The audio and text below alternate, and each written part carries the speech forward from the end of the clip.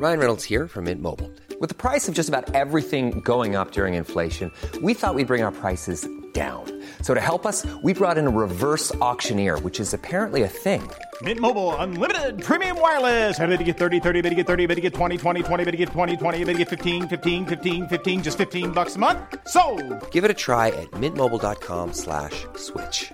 $45 up front for 3 months plus taxes and fees. Promo rate for new customers for limited time. Unlimited more than 40 gigabytes per month. Slows full terms at mintmobile.com. Planning for your next trip?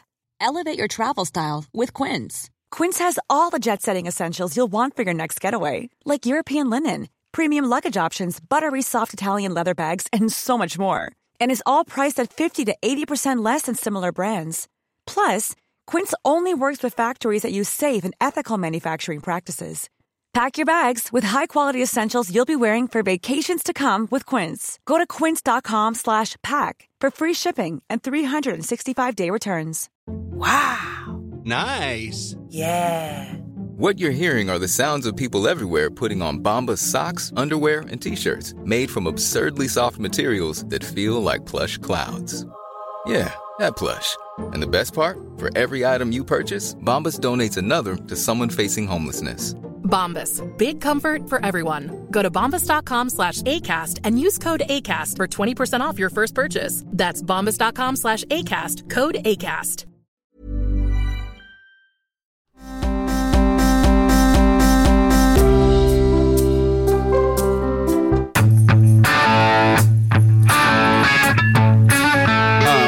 Couple of things, Albie.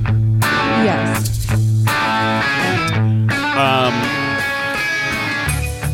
So we came back from the store. Yep. And cracked open a beer. Yes. In the car. Mm-hmm. And then drove through the center of town. I just wanted to do one loop. You know, I like driving around. And you got pulled over with your open beer. No, I didn't. But I went right past a cop, and we have a headlight out. That's what I'm saying. It's like, holy crap! I gotta be. Jeez, that would be a tough way to go down. I mean, I don't even know. I assume it's just a summons because like it was one beer. I haven't had any beers. But yeah. Oh, I don't like that. I don't like that. Yeah. That's housekeeping. So there's that one. 2, I had an incredible night last night. I know. You had so much fun. It was an incredible night last night, and we met a new friend. This is the most intimate, not intimately because it wasn't personal or romantic. This is the most detailed, I guess it's intimate because it's all state secrets. Me and my neighbor, who's a friend of ours, great guy, we went over to the Hen House, Steve's bar in Windham, New Hampshire. New Hampshire, it's Windham, right? No, okay. It's Newton. Yes. Yeah, Newton, New Hampshire. And we had a few beers, and he invited a friend, came over, who's a mom. Everybody's a mom of somebody.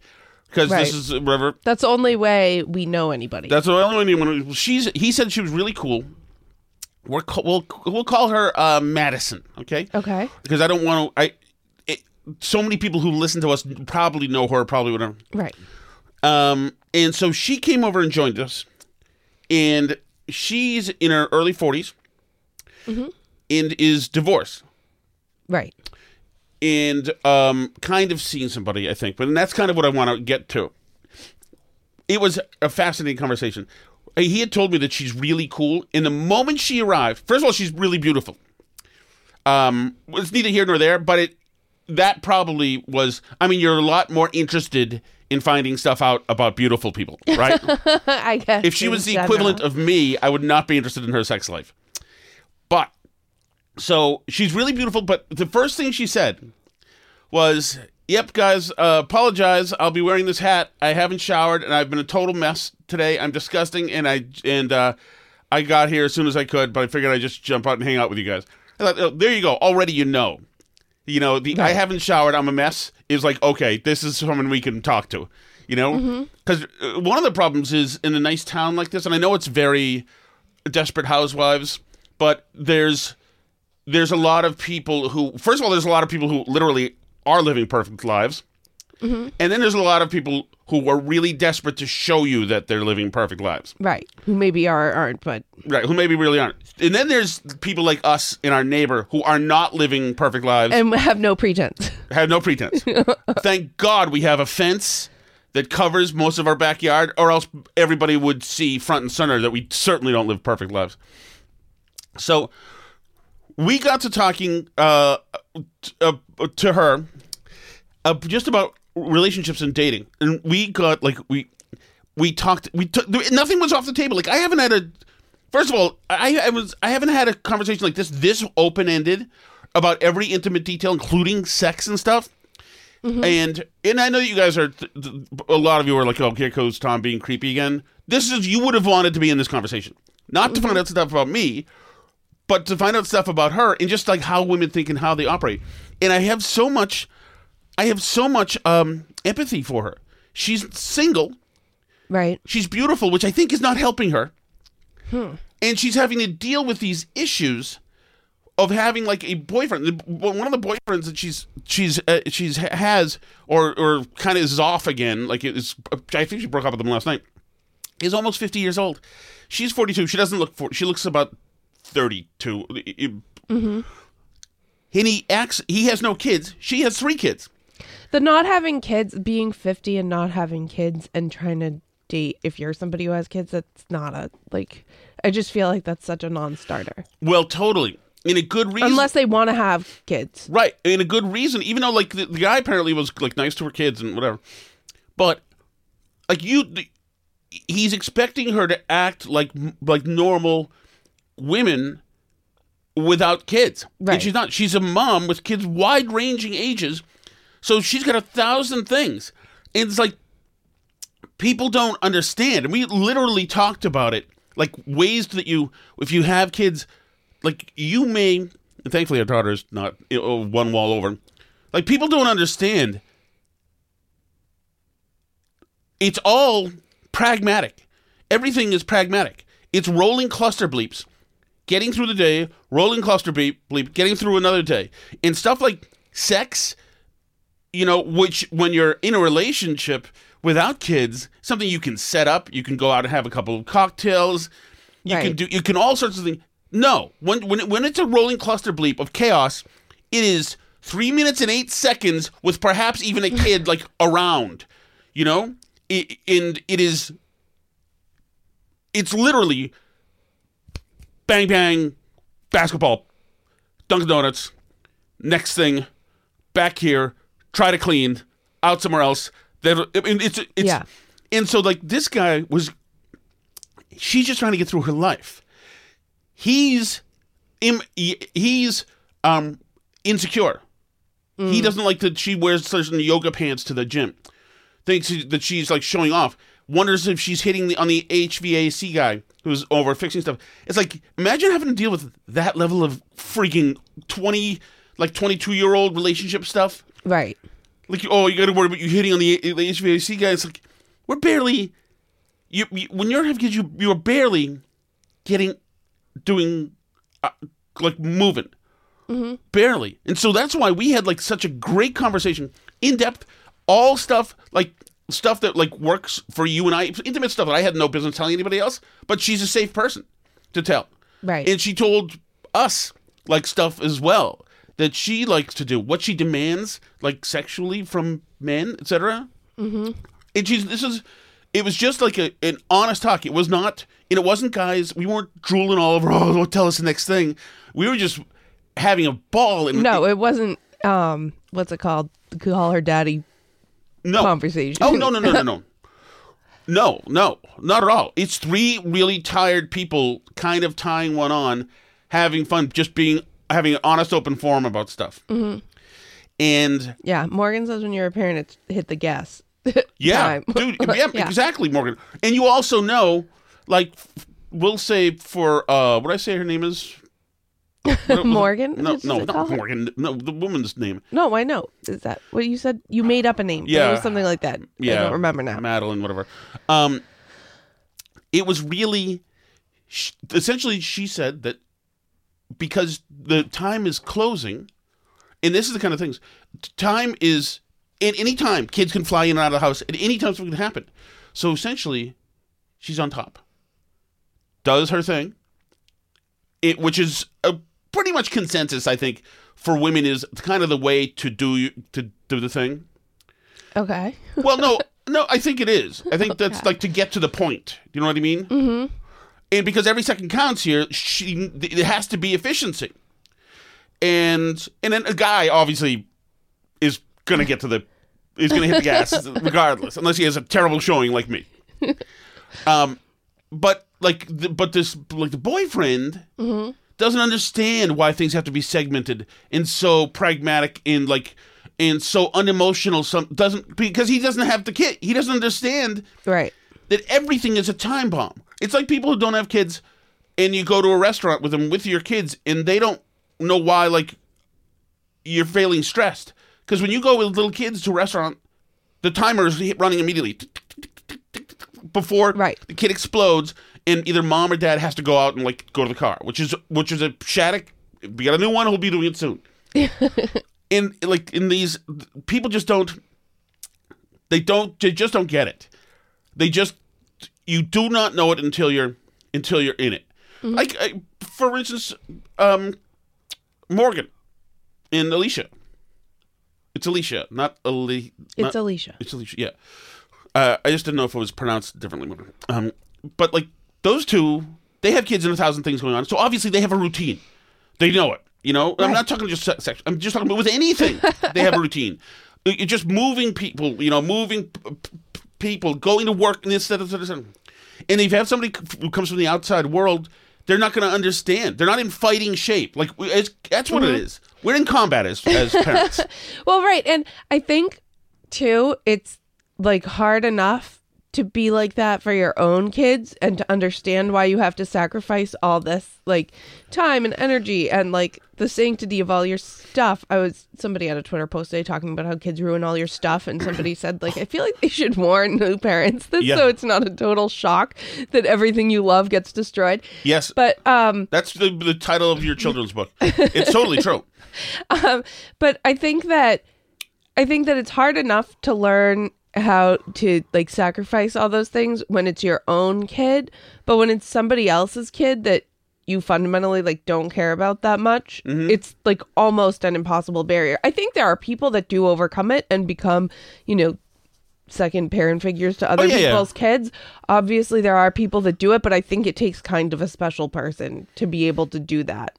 Yes. Because I think that for most people, being a parent and everything that comes with it is hard enough to do when it's your own child that came out of your body and you like them a lot and it's still hard. Oh, totally. So that's why there'd be no place for somebody with insecurities. It's that we're not doing this. We don't insecurities over HVAC guy possibly sleeping with you is not something we have time for. Those go away. All these things that most relationships have when you're married and you've got kids, you have no time for the luxuries of having squabbles about this thing or that thing. Those matter. For instance, she was saying that this guy you know what he was doing? He wanted her to go out. I'm going to get her in so much trouble if he's listening to this. He wanted her to go out. She didn't want to go out with him.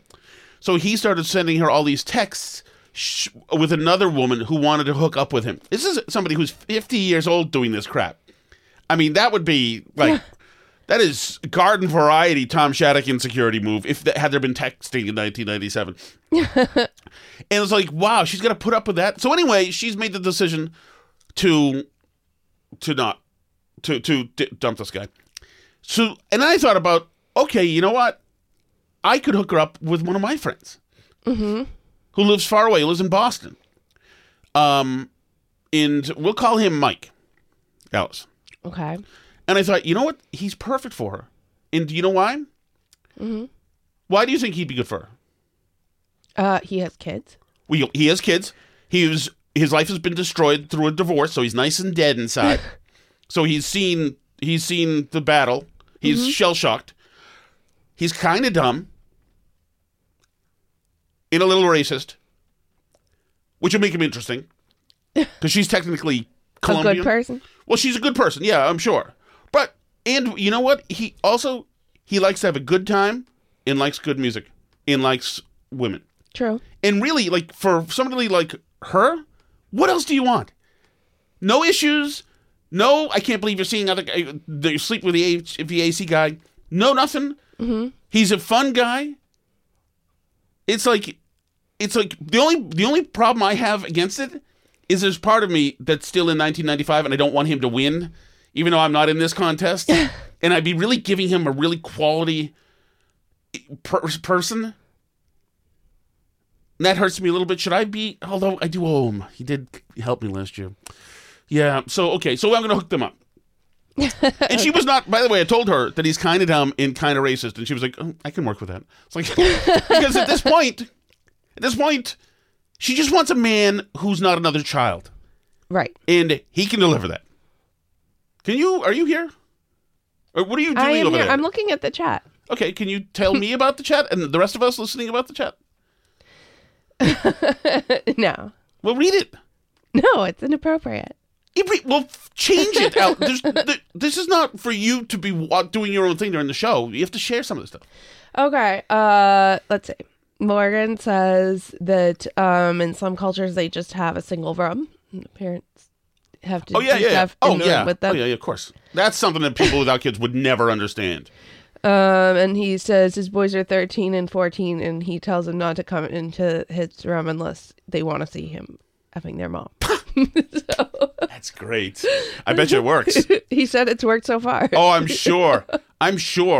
Dude, if we ever declared that you and I were going to be intimate, my daughter would evacuate this house and be 6 towns away in 11 minutes. Yes, true. Yeah. No, yeah, I hear you. She doesn't even like when we say each other cute or anything like that. Oh, no. She's upset about it. Yeah. Well, it's also she is mad about all these boys. Right. Like more new babies. And by the way, don't have another one. Don't pull this crap out. I'm not. It's done. You set me up. The last one, that was a perfect hit. Sabotage. You set me up. Okay, so... okay, so we're going to... Why did I go through this? Now Faith Moore is going to listen to this and be like, why is this? So we talked to Faith Moore, who's our friend of the show. Mm-hmm. She does, and she wrote the book, A Christmas Carol, mm-hmm. which we talked about a couple months ago. She is an author and an editor. She's a big bookie kind of person. And she's also just a lovely person. And also, like a mom who gets it. She is a mom who totally gets it, even though her bookcase behind her looks way too perfect for me. Wonder if she had somebody come by and do it. That's a smart person's bookcase. I'm going to do that from now on. We're going to put books behind you? We're putting books behind me. That's such a lie for you. I know. Yeah, they'll all be like Judy Blume books. the real ones I read. You can buy online cases of books by color. I'm going to go, but Faith has panache. I'm going to go by whichever one she buys. Mm-hmm. And so she started a new podcast, Reading Time. Is it Reading Time podcast? Is that Storytime for Grownups. Storytime for Grownups. And check it out. So I now I've subscribed to the podcast. I follow her now, mm-hmm. so I get that. It's one of the only non-news podcasts I get because it's very soothing. It wouldn't be something that I would ever think I'd like, but she reminds me of when you read to me. Mm-hmm. It's very soothing. To me, I can visualize it like a movie. Right. She's got a very good delivery, and she's very smart. What else do we need to know about the podcast? It's great if you want to get your kids into reading more classic books that don't have, gay and trans characters in them and every other insane thing. So the idea being that she makes it more approachable. It's already gotten my daughter into it so that we can talk about books and just generally I think a great resource for families and parents and everything like that. But we'll let her talk about it and explain it too. Yeah, and when we get back after Faith, we'll hit a little bit of the news. I mean, it's kind of a holding pattern since Thursday. It's still the same. The Biden presidency is over. Just Democrats who don't quite know it now. But we'll save that for a little bit later. Here is Alice Shattuck introducing the great Faith Moore. Hi, we are joined tonight by Faith Moore, who we have previously talked to. She's the author of the book Christmas Carol, available from Daily Wire Publishing. You can find it on Amazon or on their website. But I'm so excited for Faith to be back on the Burn Barrel podcast because she has this amazing new podcast out that I love. And I've strong-armed my daughter and my husband and everybody else into listening to it. And I love this idea. I confess, I've thought about doing things like this because my guilty pleasure is reading aloud to the kids. I think that's 50% of the reason I had kids is so that I have a captive audience of people to read aloud to. So now we're 5 kids in and I get to read aloud to my heart's content, at different levels. But this podcast is a podcast where you read aloud, and you've chosen to start with my absolute favorite novel, which is Jane Eyre. And I've unsuccessfully tried to get my daughter to read this book. She's 13, so kind of right at the edge of it being readable by her. But it's a little bit of a tough book, and it's a super slow burn. It's hard to gear up into, especially if you're not used to the language. So what I love about this is you read it aloud, but you kind of give little explanations. You kind of explain what's going on, define hard words. And my daughter went to me today. She was like, how does she know what all those things mean? I was like, I'm guessing she probably reads a lot. So the podcast is called Storytime for Grownups with Faith Moore. And as we talked about last time, I think I'm not a big reader.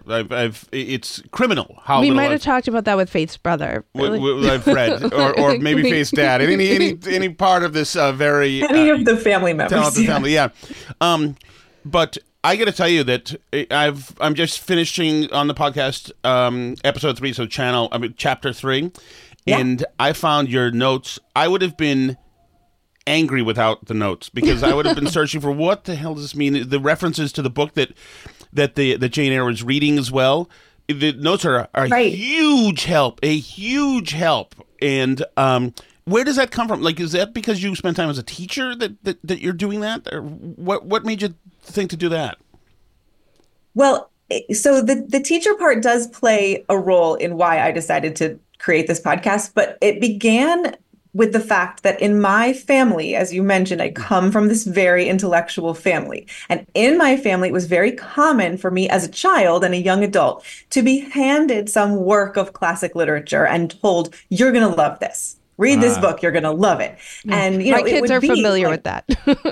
Yes, exactly. But it would be like Bronte or, Victor Hugo or Jane Austen or something like that. And I would take the book and I would read the back and I would think, yes, this sounds great.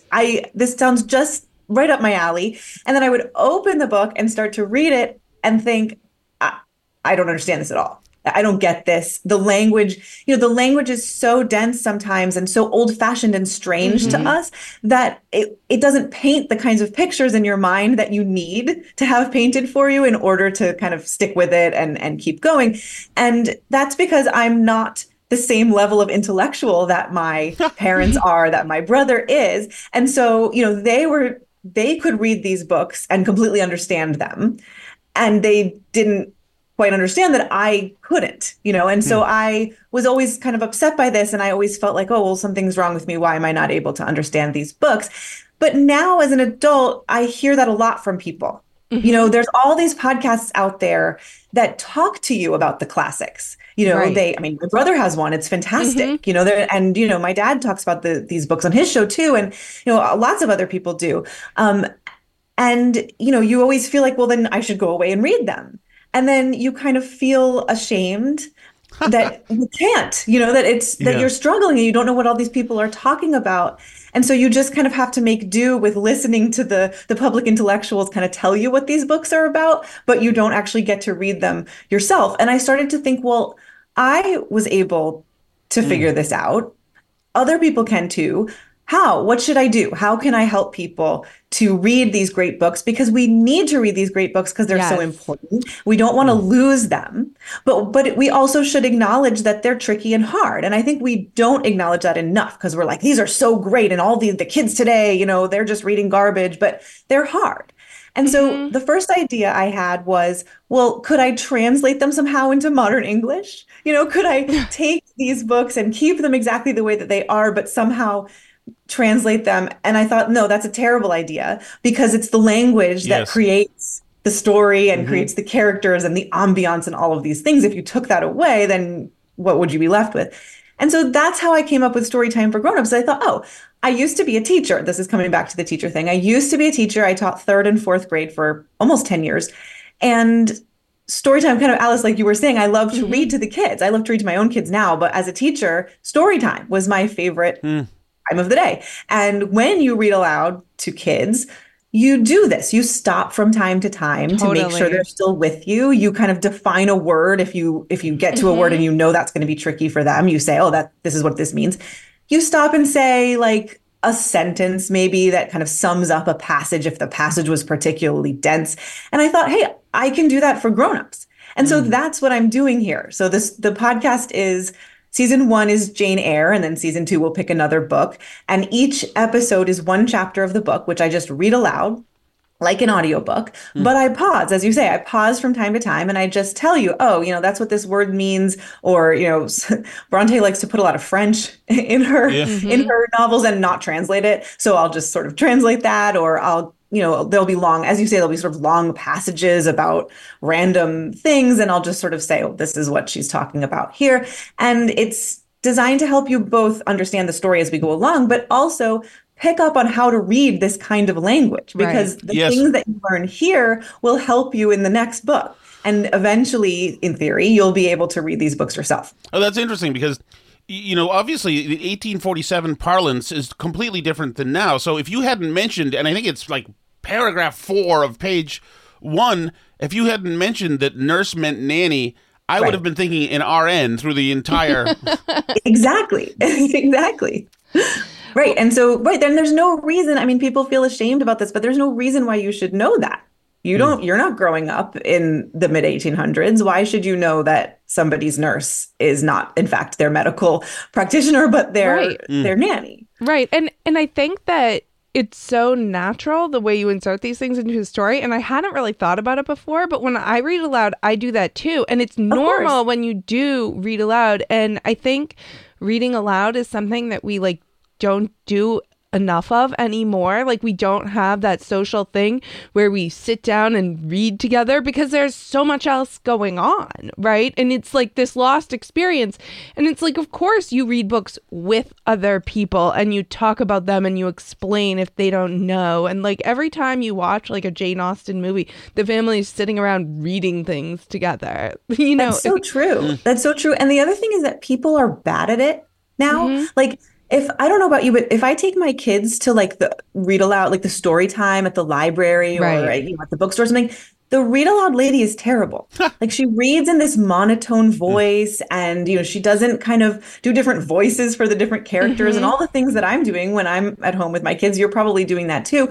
And I think part of this podcast is also that when you read aloud with the correct kind of inflections and pausing in the right places and the correct emphasis on the words that need emphasis, suddenly there's a whole bunch more sense that comes to you than when you're just kind of trying to read it all on your own or listening to someone who doesn't actually know how to read aloud properly read it. So that's part of it too, is that I think even if I wasn't explaining anything, if I was able to read it the way that it's meant to be read with the correct kind of pauses and emphasis and things like that, I think that would be helpful too. I think we've kind of lost that art as well. Right, because even just for children's own development of their own reading fluency and their ability to understand language, it doesn't come perfectly naturally, and you're able to understand stuff that's above your sort of natural reading aloud to yourself level if you hear somebody reading it aloud who does understand it. So it unlocks like these whole other worlds of books. And I think too often there's so many kids out there that, you know, don't understand that there's all this stuff happening in books, that there's like, I mean, I read like a crazy person when I was young because I just read everything. And it's very hard to get kids to do that nowadays because you're competing with like a TV that just turns on and it's in front of you. And I think it's so hard to get kids to see, like, you know, there's this world that's inside this book and this whole adventure and this story, but because it has this like hump that you have to get over to get into it, or like I said, even about Jane Eyre, it's kind of like it has a very long beginning. It's a slow burn. It like builds up to this sort of, to, you know, this more gothic mystery and romance stuff that the book is sort of known for. But there's like the whole beginning part of the book that no one ever talks about too. The part of very young Elizabeth Taylor stars in the Orson Welles version of the movie, which is like the only thing I ever remember about it. The best version of the movie. Yeah. Of the book. Yeah. But that's, you know, it's very hard to get a kid to get over that hump if you're trying to hand them this book and say, like, read this book, I love it, I want to share this fun experience with you, without the reading aloud aspect. And like, people are busy and have busy lives and skip this. So I think it's so great that you've done this, and I'm like, it's so exciting to me, like sharing it with my daughter now, this experience of having this. And like you say, reading these books is so important. And I think a lot of people like that we talk to acknowledge that it's important that nobody has these frames of reference anymore for these, you know, Shakespeare quotes and, you know, Bronte and Dickens and all these different things, aside from what people are forced to read in school. But it's a huge loss to our, you know, conversations with each other that we don't have a cultural frame of reference anymore.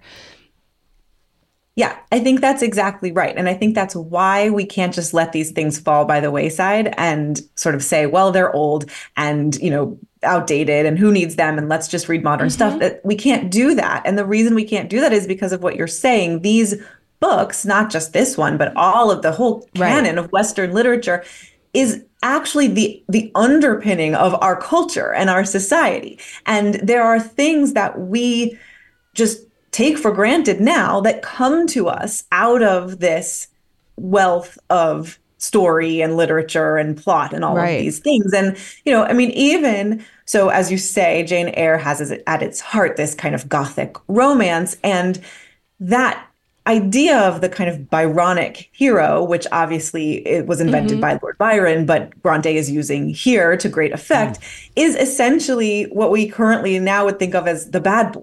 Right. The trope of the bad boy, and why do we love boys who are bad, and, you know, or the bad boy with a heart of gold, or that kind of trope that we see in our celebrities and we see in movies and stories today. That comes from somewhere, you know, and it comes from these stories. And if we don't know that, then we lose something. You know, it's kind of like the tip of the iceberg without the rest. So the podcast is Storytime for Grownups. People should subscribe and leave a 5-star review. These reviews are important. So this is, like I said, I am not a great reader, but I love when Alice reads to us, to the family. And we've read some great books. And there's something about the intonation that my wife Alice has, and that you have, Faith, listening to you. I've only, you know, like I said, I'm just kind of getting into it, where there's a special communication. One, you're reading with a smile, and you can tell you're very positively, and Alice does this too, very positively reading with a smile, and it makes for a very comfortable connection because you're reading to me. You're reading to Tom Shattuck and everybody else. Just you, actually. Well, you're my only listener. I'm only reading to you. I'm glad you're listening. Thanks. It feels like it, so it makes everything easy to absorb, rather than like if we were listening to a book on tape of Jane Eyre, then with all of that sound and the horses clunking and is somebody in the parlor, you know, playing a piano and all, there'd be a lot going on. This, I feel like there's a direct connection. I feel it in the positive aspect of it. It's also very comforting because this book starts off with really brutality, and it's.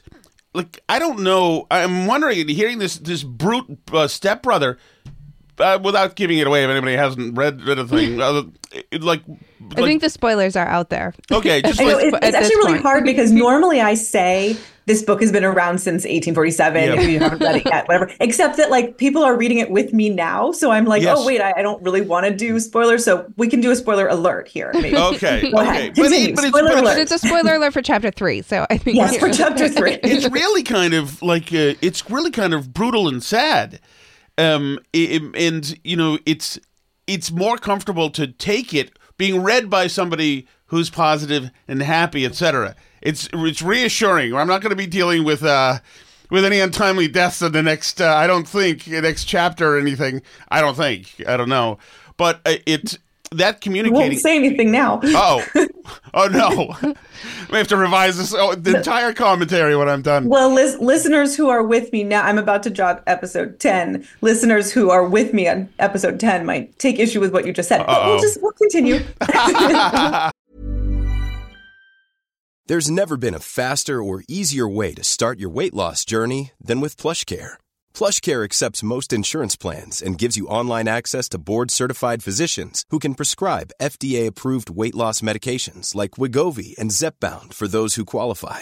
Take charge of your health and speak with a board-certified physician about a weight loss plan that's right for you. Get started today at plushcare.com/weight loss. That's plushcare.com/weight loss. plushcare.com/weight loss. Hey, it's Ryan Reynolds, and I'm here with Keith, co-star of my upcoming film, If, only in theaters May 17th. Do you want to tell people the big news? All right, I'll do it. Sign up now and you'll get unlimited for $15 a month and 6 months of Paramount Plus Essential Plan on us. MintMobile.com/switch. Upfront payment of $45 equivalent to $15 per month. Unlimited over 40 gigabytes per month. Face lower speeds. Videos at 480p. Active Mint customers by 531.24 get 6 months of Paramount Plus Essential Plan. Auto renews after 6 months. Offer ends May 31st, 2024. Separate Paramount Plus registration required. Terms and conditions apply if rated PG. But that's so. Let me ask you, because I mean, this is the kind of podcast where people will get hooked, and you're so far you're very consistent. Have you had people reach out and say, "Okay, let's drop episode 10, please, or 11, let's go"? Yeah.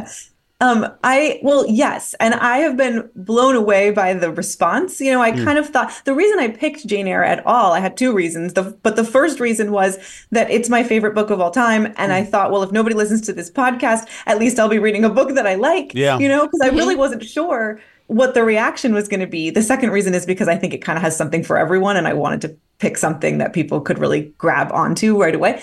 But people have really been great. You know, I have a part of the show where I ask people to write in at the end with their questions and things that they want me to explain further. And, you know, I've been very pleasantly surprised to get several people writing to me every episode to ask questions and we talk about it that way. And it's becoming almost kind of like a book club where at the beginning of each episode, I'll answer some questions and then there are developing themes. At this point, you know, 10 episodes in, there are sort of themes that are developing that we are looking at as we go along. But people do want me to drop the episodes more. Yeah. But as your listeners who listened last time I was on may remember, I also have 2 small children at home and write books and, you know, edit writing. Yes. So this twice a week is I think that's as good as I'm going to get for now. Well, and actually, I mean, it's a perfect opportunity for all sorts of podcast listeners to network with each other and discuss the stuff. They can do it on your Twitter timeline or, you know. Well, you also might be secretly kind of tricking people because, like I said, the spoilers to Jane Eyre are out there. So, and the book is out there. It's available. So you might be kind of tricking them. Like if they're really desperate to know what happens, they could go pick up a copy and people are doing that. People will come back to me and say like, I cheated. I read ahead and I found out what happened. And that's fine. That's great. You know, and there's a lot of people who already have read the book who are just enjoying hearing it again and hearing the notes. Because there's a lot of, and I talk about this on the show a lot, there's a lot of things that you can really dive into about the book, a lot of kind of arcane practices and words and things that are going on there that you actually don't need to understand in order to understand the book. And so you can have read the book several times but listen to what I'm saying and learn new things, even if you completely understood the book to begin with. I am learning new things. You know, people write in and ask these questions and sometimes I don't know the answer and I have to go find out. And then I learn things that I didn't know before, which is cool. Are you able to, you say you're learning new things. Are you able to, while you're reading, So the next day you record, are you able to, while you're reading, fully comprehend and experience the storytelling yourself, even though you're doing the storytelling still? Yeah, yes. Maybe this is a trade secret or something, but I prep beforehand.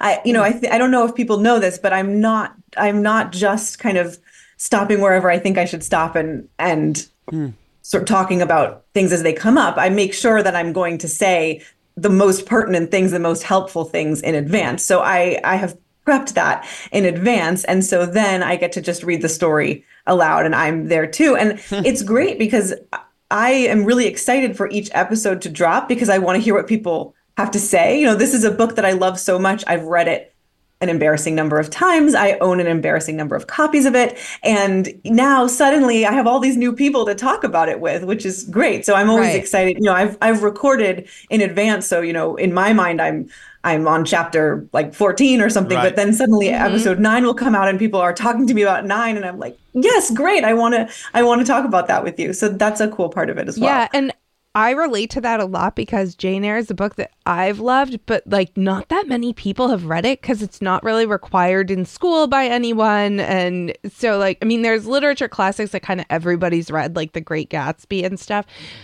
So people have that as a frame of reference, but like a lot of people don't know Jane Eyre at all. So it's so exciting. I'm like, oh, all these people are now going to know about this because Faith has this podcast. Welcome to the Jane Eyre Club, guys. Yes. No, I think it gets unfairly kind of tossed aside as just like a romance novel, which it really is not. It has a romance at its core, but Bronte is really exploring themes of religion, Christianity, spirituality, womanhood, what it means to be a woman, what it means to be a good Christian. There's all kinds of things are going on in this book that are really important and that you could absolutely spend an entire literature class delving into just as much as The Great Gatsby or Dickens or anybody else.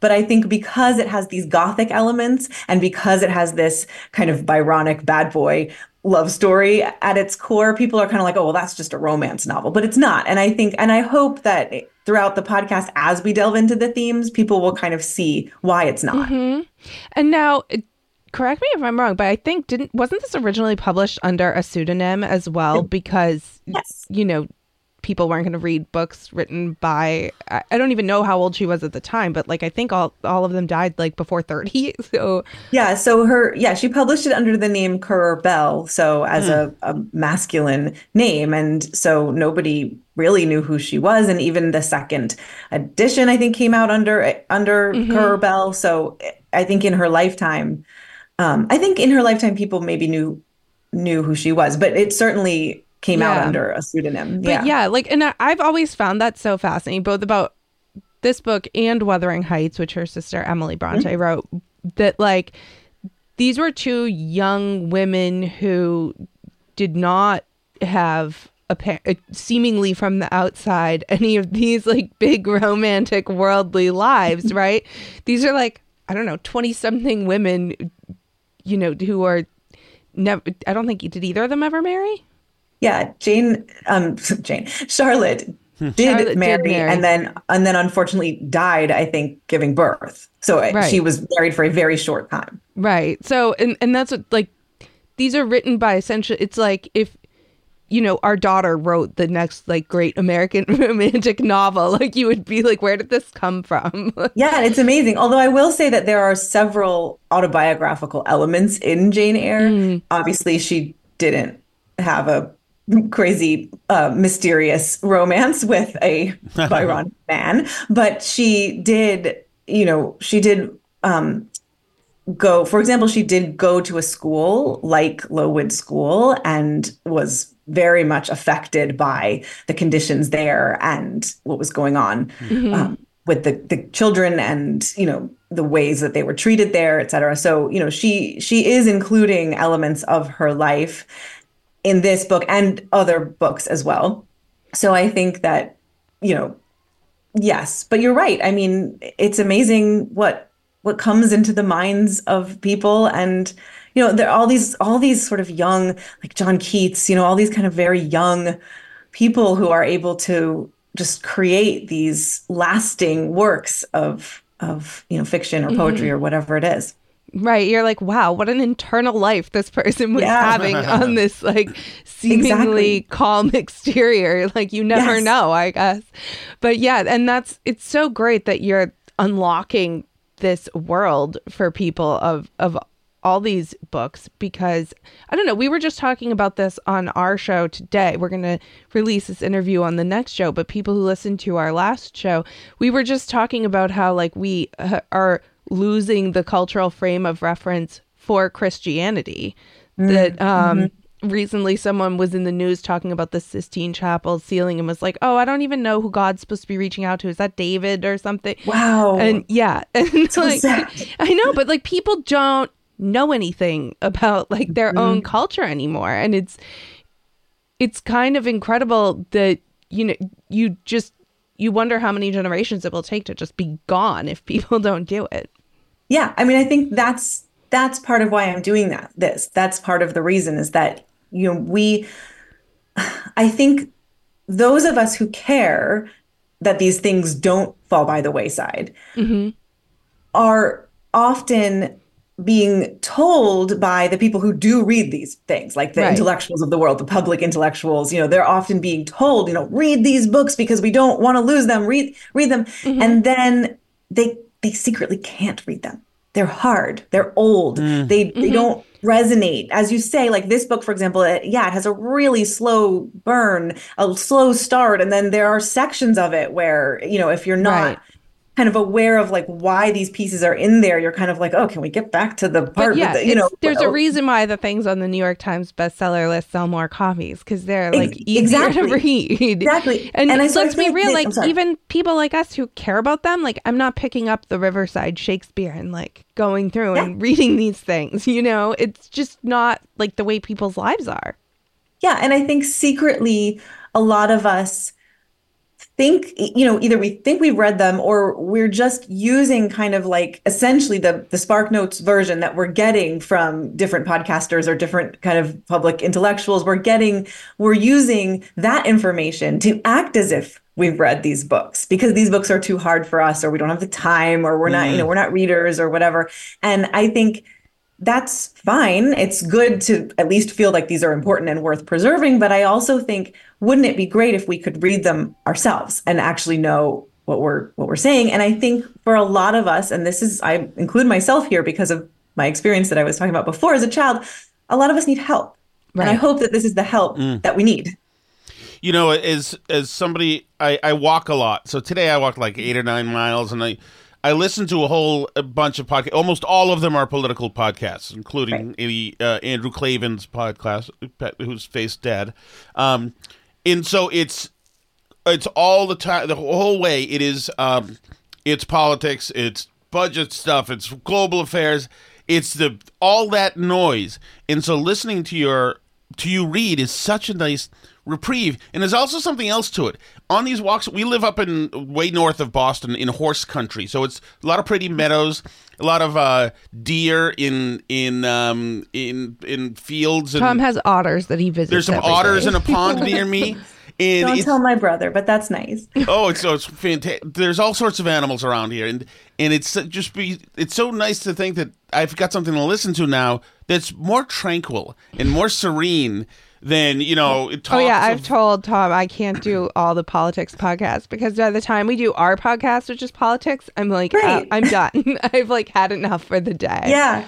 No, I mean, I think that's probably what most people are listening to. Politics, maybe some sports, right? Maybe, but things that are happening now, what's in the news, what's my sports team doing, what are my favorite kind of talking heads saying about the news and about my sports team, and I think I am someone who doesn't really follow politics that much. I mean, I kind of know what's going on, and obviously my family kind of keeps me up to date, but I would much rather be reading an old book than listening to whatever is going on right now. And, that may be bad for my current events knowledge, but I also good for your mental state. Yeah. Yeah, I think it's good for my mental state. And like I was saying, I started this podcast because I wanted people to have some way to get into these books. But the thing that surprised me is how much I'm enjoying it because people are reading these books. I spend my time reading books. That's what I do, reading and writing books. But most people are not doing that because they have lives.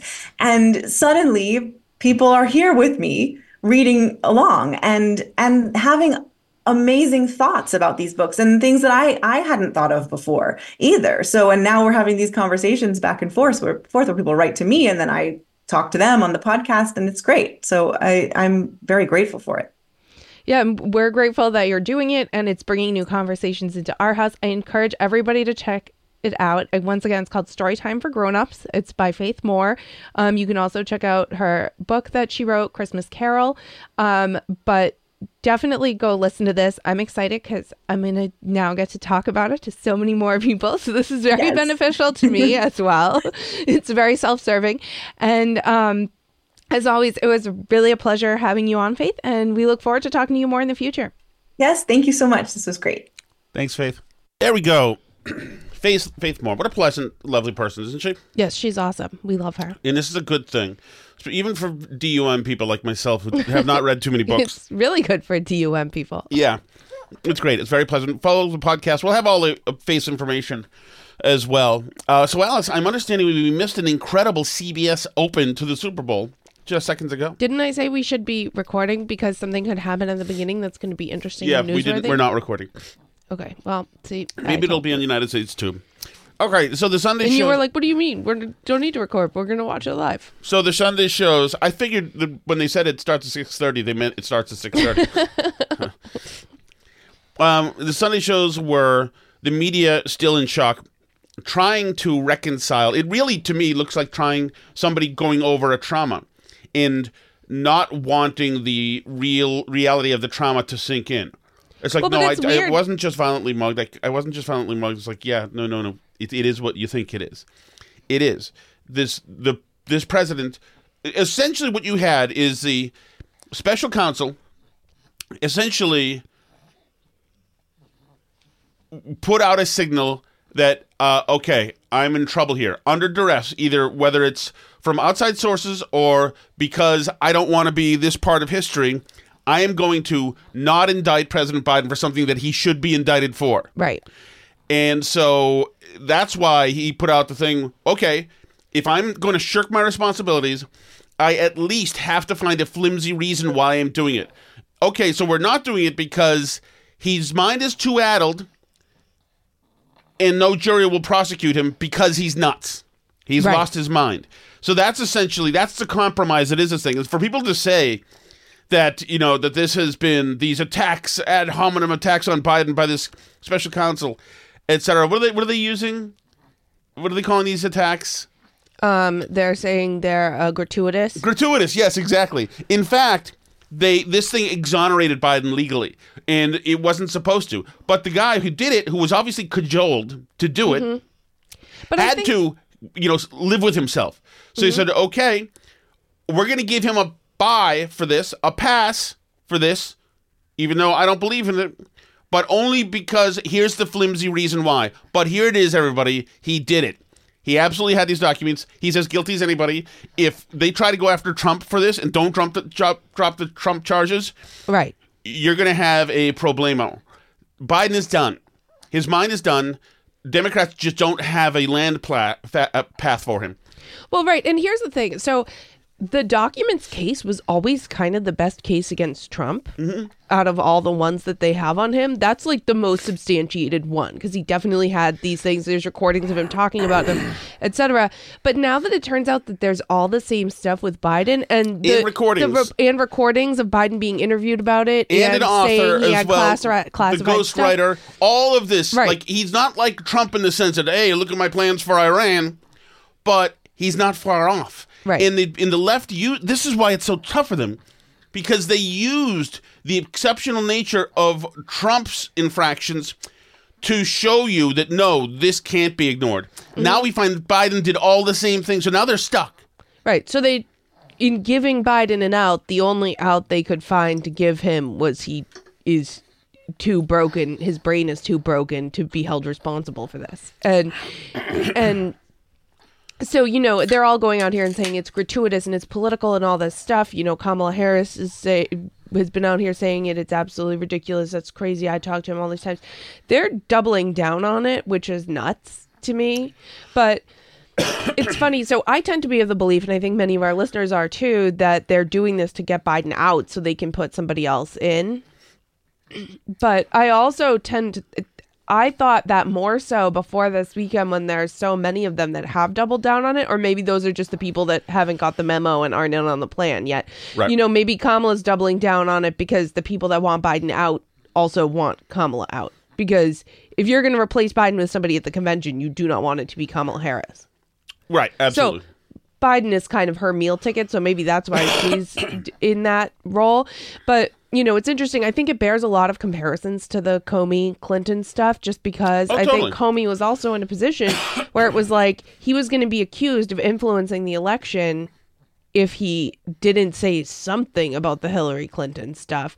And then they were so furious at him for saying anything when the Anthony Weiner laptop stuff showed up at the last minute, right? That he had to do something. Remember, not only that, but Comey in that summer, when he read all of the crimes, he laid out plainly, and the left was very mad about this, he laid out all this stuff she was guilty of. And then, much like this, where they tagged on the fact that Biden's non-compos mentis, with Hillary, he said, this, though, shows that she didn't have intent. Her intent wasn't malicious in having the server and having all the emails. Her intent wasn't malicious. So he assigned intent to her, where with Trump, they've assigned senility to him. Right. As why we're not moving forward. Both are way out of line for the Department of Justice to be doing, especially like Comey, who is not the Attorney General. But no, once again, it was a compromise. We're not going to indict our guy, because this is our guy. But we can't just let him go, because there are also field agents who put a lot of work in here. And those field agents, along with Comey, then were absolutely pissed off at him for doing that. So he had to give them something. And that's why when the Weiner computer came, he was like, all right, I can't hold back the dogs. These field agents actually have been working hard on this email stuff. Right. So when he sold them down the river, he knew he had to do it artfully. And that's what this is, indicting without indicting. Right. But the only thing is now, you better indict without indicting Donald Trump, too. Right. You can't have him out there, he's still got 41 indictments against... Yeah, it's all bull, okay? Well, and here's the thing that's tough. And by the way, we're at about an hour. I know. We'll and I think there's a couple chat messages, so we'll do those quickly. But just to, kind of finish this up, I think it's a symptom of a broader problem, which is that our institutions aren't working anymore, and the people in charge don't trust the American people and the institutions to do the right thing, electorally. Mm-hmm. So just like the legislature has outsourced all their decision making because they don't trust the people who elected them to actually make laws and all that stuff that they are elected to do. They've outsourced it all to the executive branch and these agencies that aren't accountable, and to the Supreme Court to make decisions that legislatures should be making. Just like that, they're now trying to outsource elections to judges in the case of Colorado, and to the DOJ. They're trying to get the DOJ, both parties are, frankly, right now. They're trying to, or not both parties. It's not that both parties are trying to use the DOJ, because only one party really has that kind of institutional control. But they're trying to get the DOJ to get both Trump and Biden out of the presidency. Yeah, it seems like that. Because they don't trust the American people to elect people, right? Or they're trying to get the Supreme Court to take people off ballots. They're trying to do everything they can to avoid letting people pick the next president. Right. And like we said, people will try to say, well, Biden cooperated, and Trump, was going back and forth with the National Archives. Biden had some of the stuff since 1977. So Biden had some of the stuff for 45 years, illegally, as a senator, not allowed to take the stuff home. And the other stuff he had for years, too, the VP stuff, he had no... So you can't assign that kind of thing to Trump without assigning it to Biden. Biden absolutely had no right to this stuff. Okay? Two, if they want to say Trump was obstructing justice, then charge him with obstructing justice, if that's what he's doing by giving them haggling with him. But they didn't. They've got him. They charged Trump with having these documents, just like they charged Biden. This is null and void. These are the two realities that the left's going to have to realize and is going to have to execute very shortly. One, Biden's done. He cannot run for president. He is done. Right. Two. So, and someone on Twitter was saying the Trump case is over.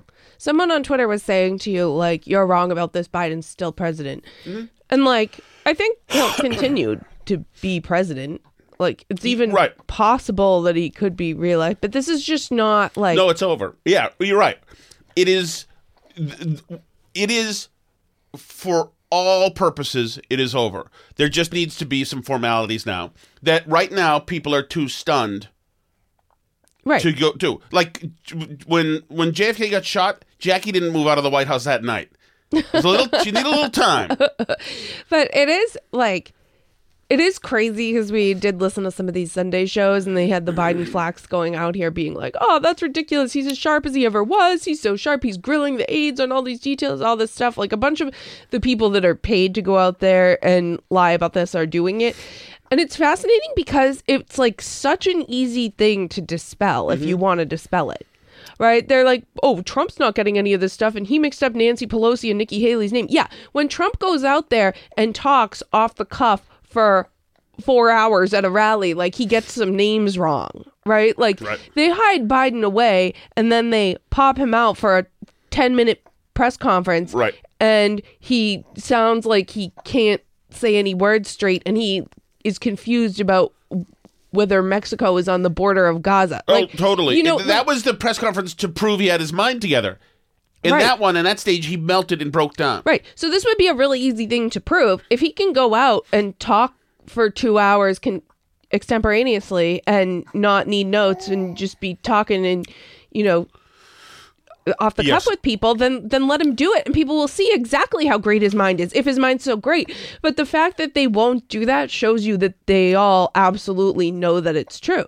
Right. And for them to say, for Jen Psaki to say, you know, today's a Super Bowl. I mean, it's okay that he's not doing it. People just want to eat chicken wings during the Super Bowl. Well, no. But by the way, anytime the president has a huge captive audience, they take advantage of it generally. They're not doing it now because they can't. Because he's not ready for it. Yeah. Because it's an interview and he can't be on his back feet. The other thing is this, that like Chris Coons was saying, we just got done when at Camp David with Joe Biden a couple months ago, and my Republican colleague was saying, wow, this guy has so much energy and he's so sharp. And it's like...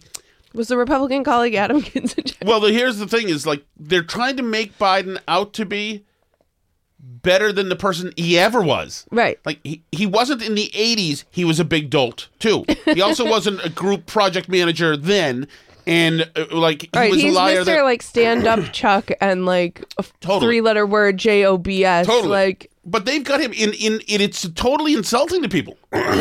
Don't, it's, you know what it is? It's Biden-esque.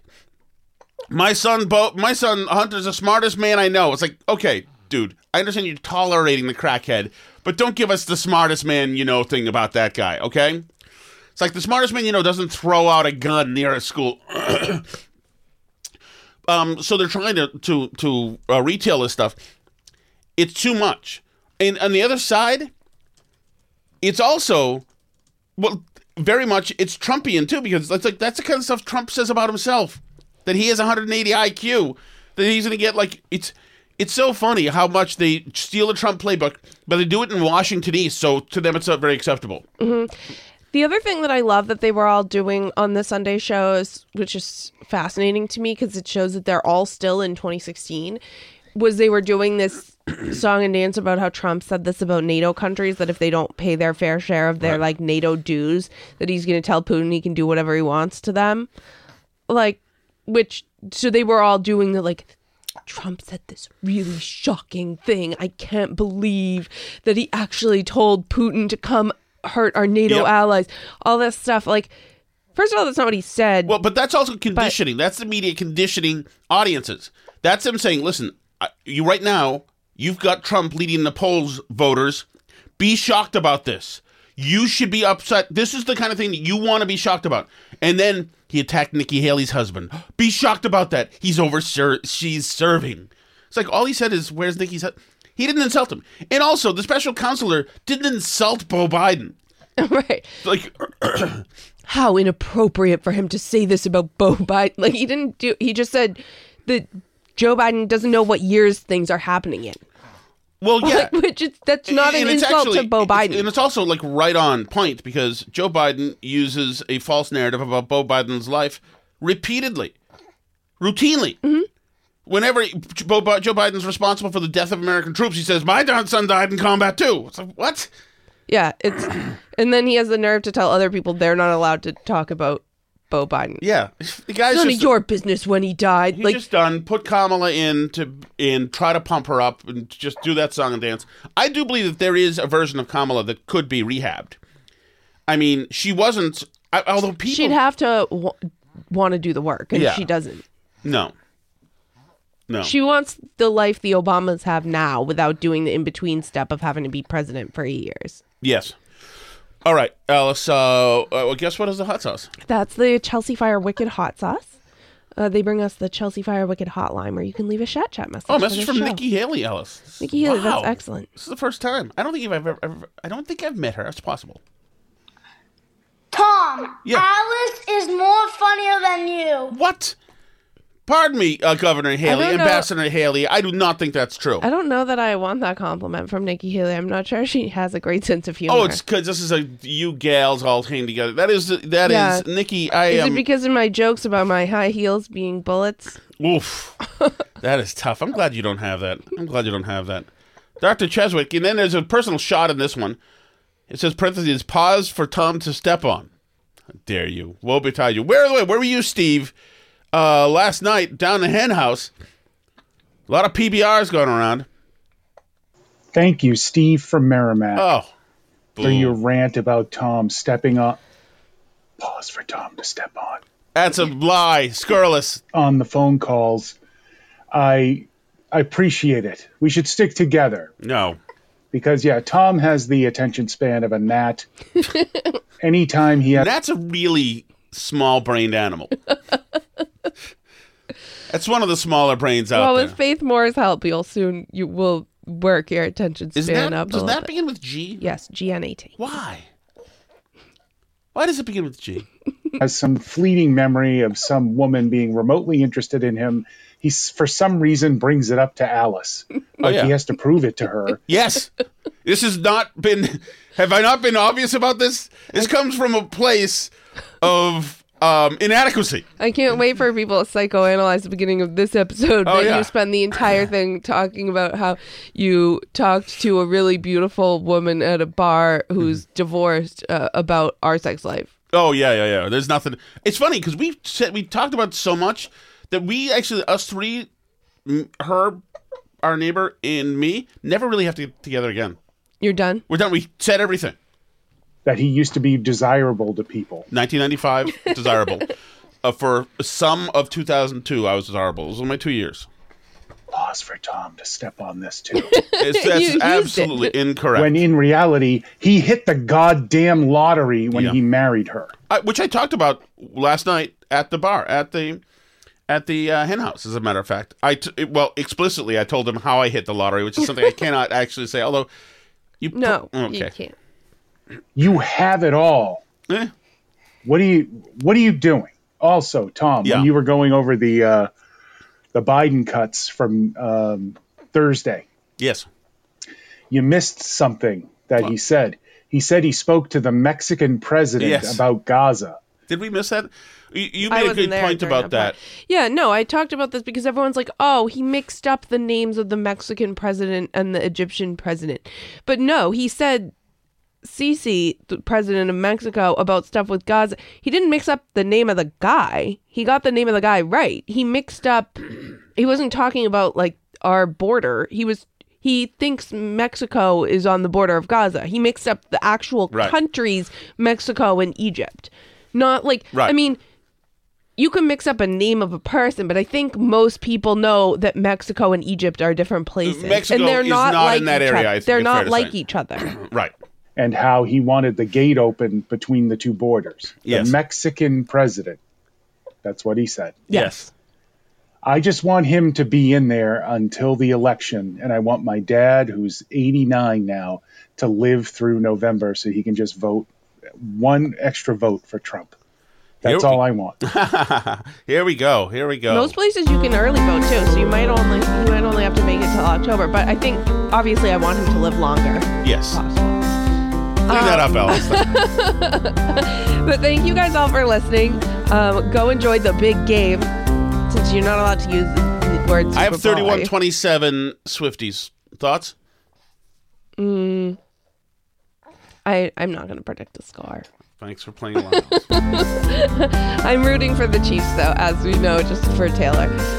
Anyway, thank you all so much for listening. Appreciate you, and we will do a Patreon show tomorrow. C'est la vie.